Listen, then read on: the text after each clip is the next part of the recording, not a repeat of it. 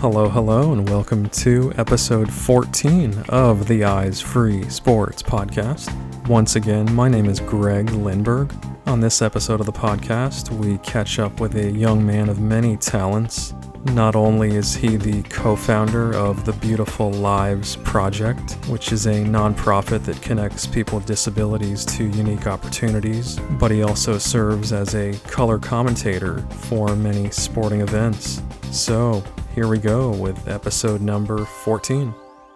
Alright, so joining me on this episode of the podcast is someone I consider to be a Renaissance man. He's a man of many talents, wears many hats, and he is the co-founder of the Beautiful Lives Project. His name is Bryce Weiler. Bryce, welcome to the podcast. Hi, Greg. Thank you so much for having me on. Absolutely. Definitely looking forward to this conversation for a while now, so I appreciate you taking the time. If we could just kick things off here, if you could just give a bio about yourself, where you were born, where you're from, where you grew up, and then kind of, your early life.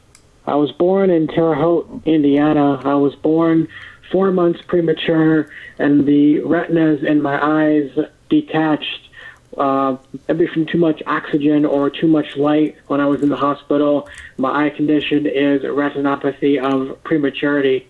And I grew up listening to St. Louis Cardinals baseball games on the radio, and listening to sports was always something that was really important to me. And then later I would even commentate sports on the radio as a broadcaster. Very cool. And I'm curious, in school, were you mainstreamed? I went to public school up through the freshman year of high school, and after my freshman year, I went to a blind school, Indiana School for the Blind. I see. Interesting. And what made you, decide to go to the blind school? I'm curious. There was just better training at the Indiana School for the Blind in technology and cooking, and I thought that was really important and things that I really found useful as I went through my time after that, going to college and then searching for jobs. Gotcha. So then you did graduate from the Indiana School for the Blind? Yes, in June of 2010. And then I understand you did get actually a few degrees in college, correct? Yeah, I went to undergraduate and then graduate school as well. I studied sports management and sports broadcasting. I'm curious about college, just, the accommodations, the accessibility. What was your overall college experience life like being, a blind student? When I went to college, it was fine. Staff was able to put books on my laptop. They'd either scan them into Word documents for me, or I could listen to books as well on CD. And when I would take tests, I would take them in my own separate room, and I normally had double time for every test, so things turned out really well. Nice, very cool. And then I understand it was in college. Is that kind of when you started getting into broadcasting? That's where I started getting into broadcasting. I was fortunate enough to have the former Evansville head men's basketball coach, Marty Simmons, to give me the opportunity to sit on his Evansville men's basketball bench, which gave me the opportunity to be around sports, to be around coaches, college basketball, be able to shoot free throws before Evansville home games. And also when I was at Evansville, Tom Benson taught me how to broadcast games, and I would listen to the play-by-play broadcaster and study his or her style, read facts on both teams, and then try to talk to both teams' players and coaches before whatever game it was that I was commentating. Gotcha. And if you could just talk a little more about, the preparation process, what goes into a broadcast, preparing for that. I would normally study between 14 to 16 hours for every game that I commentated, and along with reading facts on every player, I would try and talk to some players from both teams before whatever game I was commentating. If it was basketball and there was going to be something where I could hear the ball bouncing off the rim or swishing through the net, if they were going to have a sound microphone up on the rim or the backboard, I would go shoot free throws on the court before the game to figure out if the rim was loose or tight and how the ball was going to bounce off the rim. For when I did baseball and softball, I always ensured that the crowd microphone was set at a good enough level so I could hear the umpire calling a ball or a strike, or the sound of the ball hitting off the catcher's glove or the dirt, so I could call that when I was commentating. So the play-by-play broadcaster would not have to step in and to call that pitch. If it was a pitch I could call, or if I could tell that a free throw was made, or if somebody made a 2-point or a 3-point basket, I would call it, just so that we wouldn't have to be interrupted by waiting on the play-by-play broadcaster to say what the call was on the court or the field. Right, very interesting. And I think it was an interview I had heard that you had done where you talked about, really getting to know and kind of learning the speech patterns of the play-by-play person that you, would work with. It's very important to know the play-by-play broadcaster's style, because he or she is the true style of the radio broadcast. So I would study. If the play-by-play broadcaster talked a lot, then I would not talk as much. If the play-by-play broadcaster didn't talk as much, then I would talk more in some spaces, because it's important to give the fans who are listening to the action the opportunity to hear the crowd or the ball dribbling on the court or bouncing off the rim or the ball hitting the catcher's glove, just so they can hear all the sounds of the various games. Right. Very interesting. And I'm curious, did you actually listen back to recordings of these play-by-play individuals, or? I would just listen to the play-by-play broadcaster live commentating other games. Whenever I'd be listening before I commentated a soccer match or a basketball game, I would just listen to the play-by-play broadcaster who I was commentating with. And by the time I finished in college, I commentated with the same people probably 20 or 30 times, so it didn't really matter as much. Gotcha. I see. And then as far as the sports, what specific sports have you broadcasted? I've commentated college baseball, college basketball, college soccer, college softball, minor league baseball, 5 minutes with the Boston Celtics radio broadcasters, Wow. And that's about everything. Wow, I'm definitely curious about that Celtics experience. What was that like for you? It was interesting. My friend Brad Stevens is the Boston Celtics coach, and I've known him since he was at Butler.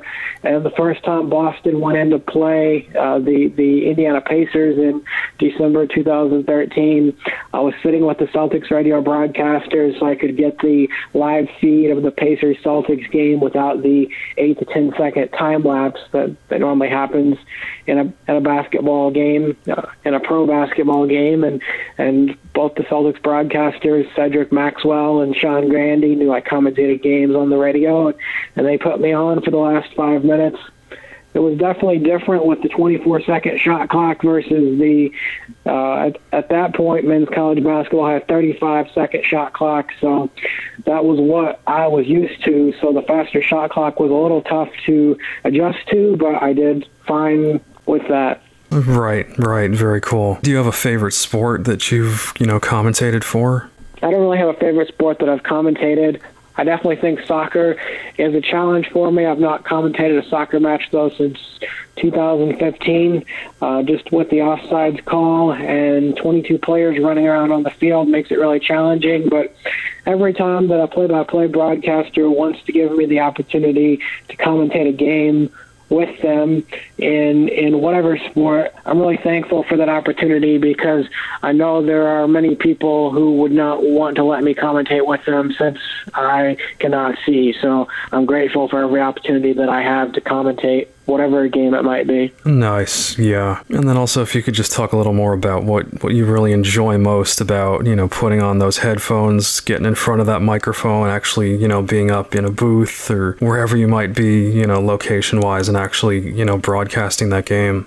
I really enjoy being able to give back for all of the radio broadcasters who helped me get interested into sports, and to be able to give to fans a true picture of the players and coaches of their favorite team or of whatever team who might be playing, and really showing how these players and coaches have to overcome obstacles and challenges in their own lives, and how they are so similar to the fans. I really enjoy portraying players and coaches as actual people, not as mythical heroes who fans listen to or look up to. Yeah, that's a great point. I think a lot of people get caught up in the drama of a game and a sport and forget that these are, actual human beings, whether it's the players or coaches or trainers or, anybody involved in the game. I think that is very important, because players and coaches are just like fans. They all have struggles in their lives, or they all do great things to help people. So when I'm on a broadcast, I try to bring all those things to light and to talk about them. Gotcha. Nice. And then I know earlier you did mention, the St. Louis Cardinals, the radio broadcasters. Any specific names you want to mention as far as radio or TV that you're fans of or have been fans of in the past? I don't really listen to games on television if I can help it, because I don't know what's happening, since the television broadcasters use the pictures to describe the action. But broadcasters who I enjoy listening to would be Mike Shannon and John Rooney of the St. Louis Cardinals, as well as Pat Hughes of the Chicago Cubs, Brian Barnhart of the Fighting Illini football and basketball broadcasts, and Don Fisher of the Indiana Hoosiers football and basketball broadcasts. I've had the good fortune to become friends with all of these broadcasters, and they are really the broadcasters who got me interested in sports. So it's really an honor to be friends with them and to have been able to speak with all of them and tell them how much listening to them changed my life and really got me interested in sports. Nice. Very cool. And just to kind of, wrap up this part of the conversation, is there a particular team or, as far as a goal that you might have when it comes to broadcasting, any kind of dream job or dream game that you'd love to be able, to be in the booth for? I don't really have a dream job or a certain game or team that I'd like to commentate with or for. Just as I told you before, anytime somebody wants to let me commentate a game, that's the most important game that I have on the schedule. And having worked one time with a radio broadcaster who didn't think I could commentate games because I can't see, he would tap me with his pencil when he wanted me to talk and tap me again with his pencil when he wanted me to be quiet. That was really hard and really frustrating for me. He only did that the first time that I ever commentated with him, because he realized that I can commentate even though I can't see what's happening. So just any time that I'm given that opportunity, I'm really grateful and thankful for that, whether it's a high school game, college game, professional game. I treat every game the same. Gotcha. I see. All right, so then as far as the Beautiful Lives Project, definitely have a lot of questions about that. Talk to me about, what inspired you to start that organization, and I know you mentioned being a co-founder. Who did you team up with to actually form that? I became friends with Anthony Icavone in April of 2017. Anthony is the owner of the New Britain Bees professional baseball team on the East Coast. They are by Hartford. And I told Anthony how being a part of Evansville basketball had really changed my life, and how I wanted to give that back to individuals of all disabilities, to help them live their dreams in a wide number of platforms and programs in sports where people of all disabilities can play on the court or the field with their favorite college, high school, or professional sports teams across the country. Programs in the arts where people of all disabilities can take part in programs with art. They can do coloring programs, or programs they can color, paint, learn how to quilt, and then on-stage programs where they can do music events or take part in a play, then nature events where they can go to zoos or even go on nature trails or nature walks, and then also programs where they can have a healthy lifestyle, where individuals of all disabilities can learn how to exercise in the best healthy manner that works for them. And even though different disabilities have different challenges of certain exercises that they cannot do or could be hard for them, exercises can always be modified. So pretty much anyone can do anything they want if they set their mind to it. We work to break down barriers and stereotypes and to make dreams come true. We want to give people of all disabilities the opportunity to make friends and to have lifelong bonds that come out of whatever event or program they are attending with the Beautiful Lives Project. Very nice. That's such an awesome organization, and just I'm a huge fan of what you're doing with that effort, and really root for that success, because there are so many people out there that just never get any kind of opportunities to do much, and to be able to provide them those opportunities is just absolutely awesome. That's something that we try to do, because we want everyone to be able to live their dreams, just like Marty Simmons gave me the opportunity to live my dream of being a part of a college basketball team. We want to give people of all disabilities the opportunity to live their dreams in sports and as many other programs and platforms across the country as we can. Nice, yeah. And speaking of sports, can you kind of talk about, some of the examples as far as events that you've had with different sports teams, whether it's college or pro teams? Yes, we've done events in the past where people of all disabilities can play on the court with the Pennsylvania Quakers men's basketball team. We've done events where people can do cheers with a college cheerleading team at East Carolina University, or perform with the Northern Iowa dance team or the Eastern Kentucky dance team. Play on the court with the Windy City Bulls, which is the G League team for the Chicago Bulls. Play on the court with the Texas Legends, which is the G League team for the Dallas Mavericks. And last year in Cumming, Georgia, people of all disabilities had the opportunity to play on the field with some of the best AAU softball players before a tournament that was put on by Triple Crown Sports called USA Nationals. We had 3 fields running at once. One field featured individuals who are blind from the Athens beat baseball team playing against some high school softball players from Georgia. And it was really interesting because these high school softball players had never really played beat baseball before, so it was different for them, having to wear a blindfold, trying to hit the ball, field the ball, and it really showed them that they shouldn't take playing sports or playing softball for granted. So those are the moments that we try to foster with the hosts of our programs learning things, and then the participants of our programs getting experiences and teaching our hosts things about themselves and things about their life and things about overcoming obstacles and challenges that they never realized. Wow, that's awesome. And I'm curious, are there any specific examples of, an individual with a disability who's had the opportunity to participate in one of these events, as far as, what they've told you about the experience and how much it really meant to them? I don't think it's fair to segment one person's experience over another person's experience. I can tell you last year we served over 3,000 people of all disabilities with our programs, and this year we have currently served over 1,000 people of all disabilities so far in this year of 2020.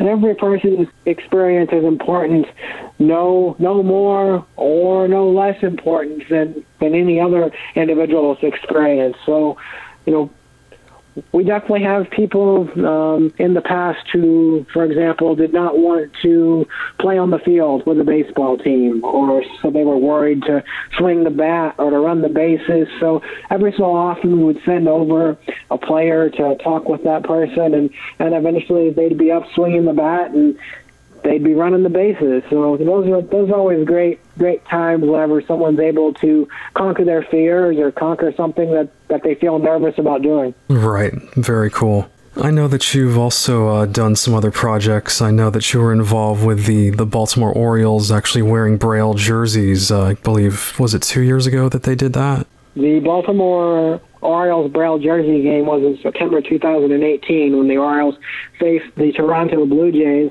I've been the disability consultant for the Orioles since June of 2016. In addition to the Braille jersey game, at that game there were 150 fans who are blind or visually impaired came to that game, and I ensured that those fans were able to read the food menus at Camden Yards I actually brailled by hand all the food menus for the food stands where these fans would be sitting in the outfield seats.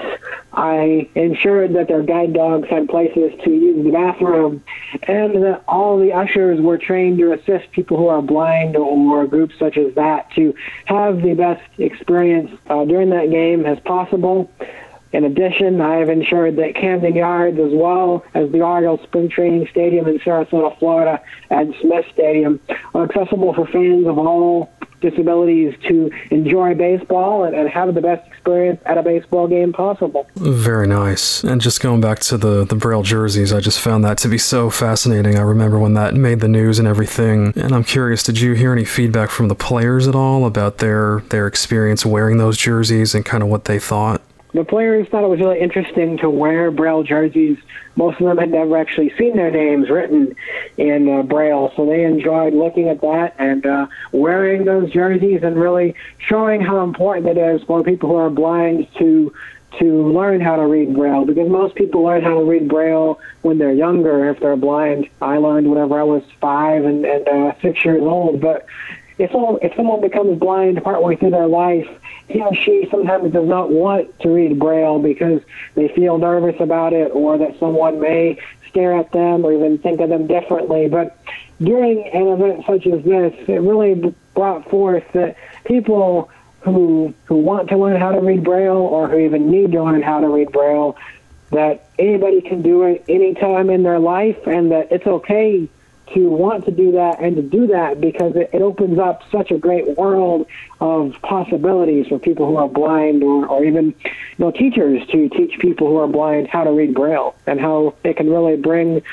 back the world to so many people who may not have that. Yeah, that's a great point. And then I also know that you've done a lot of work, I know you mentioned, as far as, making stadiums accessible to fans of all disabilities and whatnot. Can you talk about any specific examples of what your goals are, and maybe some specific changes that have been made, or that, that you think make stadiums more accessible in general? So normally when I get a stadium, I would just walk through the stadium. I would ensure that tactile strips on the stairs are not worn out. I would check to see if the doors on the suites, if those doors can be slid partway open, or if they have to be open or closed all the way. If that is the case of the doors just either being open or closed, I would try to get them to put a sliding glass door on the suites, which you might see, say, on your patio. So if we have fans come to a game who have autism, or who are blind maybe, or things like that, who cannot deal with the noise of the game, or it just bothers them, that they can maybe move to a suite where there is that sliding glass door, so they could slide the door open maybe 10 to 15% of the way, and they could get a little bit of the noise. And if they want more of the noise, they'd slide the door halfway open. So those are things that I think about, and there's even more. But just going on the stadium, going through the list that I have in my head, and crossing off things, because I really take it very seriously whenever someone wants me to help them make their stadium accessible for fans of all disabilities. So I think about people who are blind, people who are deaf, people who are in wheelchairs, people who have autism, a whole host of individuals who might be attending these sporting events, or whatever events they're having at these venues. Right. Very interesting. I also wanted to ask you about, just attending a sporting event as a blind individual. I know myself, oftentimes I may take a radio and try to listen to the game, or with streaming now, I try to maybe pull up the game on my phone, but oftentimes there's a lag, just because of the streaming, so it's not really coordinated or correlated with the live action. Do you have any thoughts on, ways to perhaps make that experience any better? I don't normally go to games if there is a lag. I know that in Baltimore's home games, both at Camden Yards and at Ed Smith Stadium, they don't have any time lapse between the actual broadcasts that they are putting on the radio and what one would hear in their headphones at the game. Now, if you streamed it on your phone through the XM radio app, or the Sirius XM app, or other streaming services, there would probably be a time lapse. But Baltimore is one of a couple of teams who do not have a time lapse. I know that the Phillies also do not have a time lapse in their broadcasts, and it just makes it frustrating for me to go to a game when there is a time lapse, whether it's a college game or a pro game, and if there is a time lapse, I would rather just not go. Sometimes I still have to go, but I'd rather just listen at home, honestly, knowing when the crowd cheers. It isn't very much fun when you're behind that action and you hear the crowd being upset or being so excited and not really knowing what happened until 5 to 10 seconds later. Exactly. I'm definitely with you on that. And, a lot of times it is just whoever I go with, if most of the time I would go with somebody and they're kind of doing the play-by-play, next to me, and I know they're not necessarily interested in doing that. So I feel like there definitely are some opportunities, and that is interesting that some teams, like you said, do seem to make maybe more of an effort to provide that.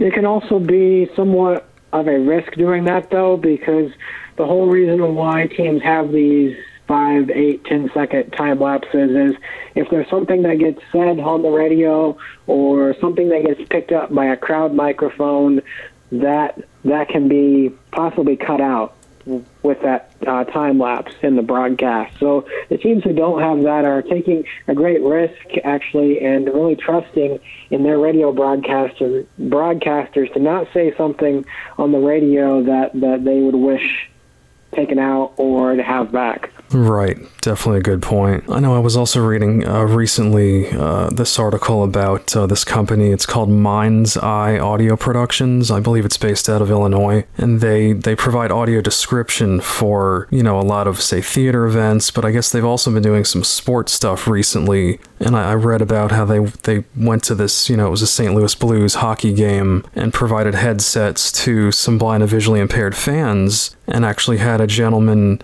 not only doing play-by-play there live at the stadium for those fans, but describing, visually the crowd and, the players and their jerseys. And I'm curious if you have any thoughts on that or, any experience with that at all. I haven't used something like that, but I think something like that would be really important, and maybe that's something teams could hire someone to do for their various games. I don't think that should be a cost that the fans have to take on and to pay for themselves, because everyone, when they come to a game, they should be granted as close to as equal an experience as possible, no matter what challenges or different ways or things a fan may be needing to view or to consume the sporting event. Right, definitely a good point. Okay, and just to wrap up here, just a few other things. What would you say your overall message is for someone who's blind and visually impaired?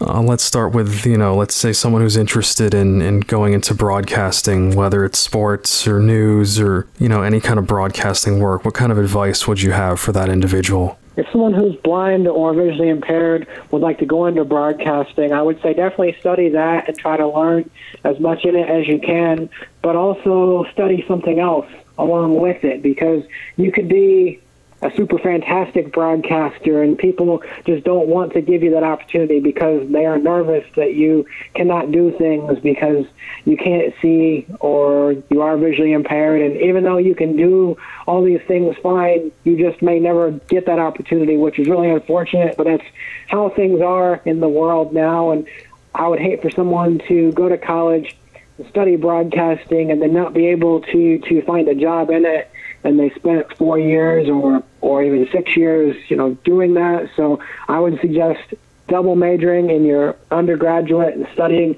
broadcasting, and then also studying something else if that's something you're interested in doing. Definitely some good advice there, yeah. And then as far as the Beautiful Lives Project and perhaps even broadcasting and just kind of all your work, what kind of goals do you have for the future? What else would you like to achieve? I know you've done so much already, but I'm curious what else is in store for you?